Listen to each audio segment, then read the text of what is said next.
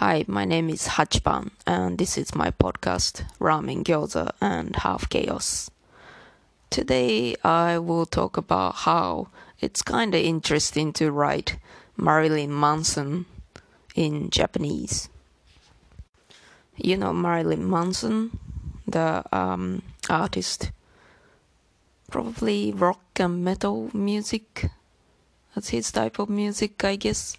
Sorry, I'm terrible at pronouncing his name because I'm a Japanese and I'm terrible at pronouncing L and R, and his name, especially Marilyn, it's got both R and L, so I'm terrible.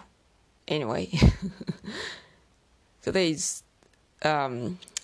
topic is writing his name in Japanese. Before I get into that, I need to explain there are three types of characters in Japanese writing, namely hiragana, katakana, and kanji. Hiragana and katakana are both phonetic, and kanji represents, well, kanji shows meaning of words and not phonetic. So in one sentence or one paragraph, often you will see all these three types of characters.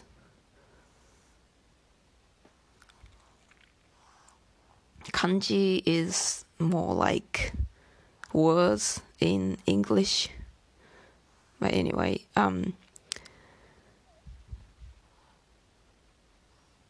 to be able to read, for example, Japanese news articles properly, you may need about 2,000, like you may need to understand 2,000 different kanjis. And Japanese people normally start learning hiragana, the phonetic one, and then katakana when probably before they start primary school. Most kids they can read and write those phonetic hiragana and katakana by the time they start the primary school, I guess. And once they start school, each year they learn some kanji. So at the beginning, in the year one, they might just learn 20, 30 kanjis. But then as they get older, they have to learn more and more kanjis each year. I think by the time people are in high school, they might have to learn a few hundred kanjis each year. So eventually they will end up with this, I believe, at least 2,000 kanjis by the time they finish the school. Kanji was imported from China. They literally mean Chinese characters. So Japanese people originally didn't really have their own characters. They first started using kanji. Then they also used kanji to show phonetic sound at the beginning, but then it was too annoying to write kanji, so they developed shorter versions, and they are hiragana and katakana, just showing the sound rather than meanings. Katakana characters are mainly used for writing foreign words, including foreigners' names, or non-Japanese people's names. Therefore, when we write the name Marilyn Manson, we will be using katakana.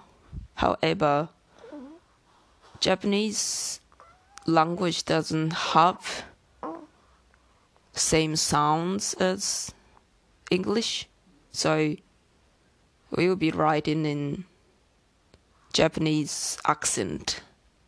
So it'll be written as Marilyn Manson.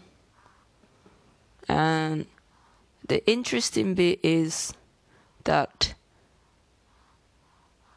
in Marilyn Manson, we have the sound ma, li, n, so. And out of these, li, so, and n are very similar. So when we write Marilyn Manson, I will write in the show notes.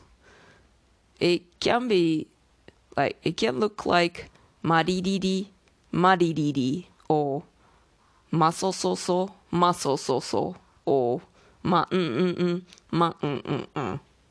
And I found it kind of interesting, but then it's kind of hard to explain that to non-Japanese speaker. And I thought, I might try explaining this case in this podcast and see whether people can understand it. Anyway, I will put all these Marilyn Manson in katakana in the show notes, so hopefully you can visually see what I'm trying to say. I mentioned it on my Twitter, then someone else responded saying, similar to this case, the name Ogawa is kind of interesting. So Ogawa is a typical Japanese family name, literally meaning small river. So whoever started calling themselves must have lived close to a small river. Anyway, O part and Gawa part, they both written with 3 lines. I will put that in the show notes too.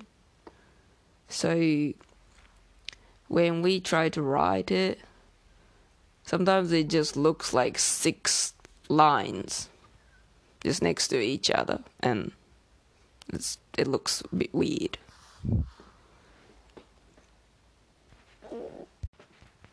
After knowing this case, I thought, there's also another case similar to this, and there's another name. Anyway, there's a name called Hifumi, meaning 1, 2, 3. It can be family name or first name. But all these characters showing 1, 2, 3, they consist of lines again. So if we just write it in a bad way, it looks like just 6 lines or 6 horizontal lines in case of Hifumi, but with Ogawa it would be like vertical lines, 6 vertical lines. Anyway, I'll put them in the show notes, so if you wanna have a look, do that please. So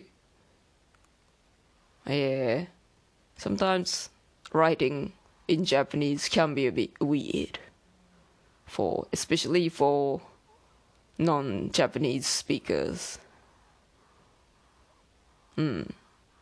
Maybe that's it for this episode.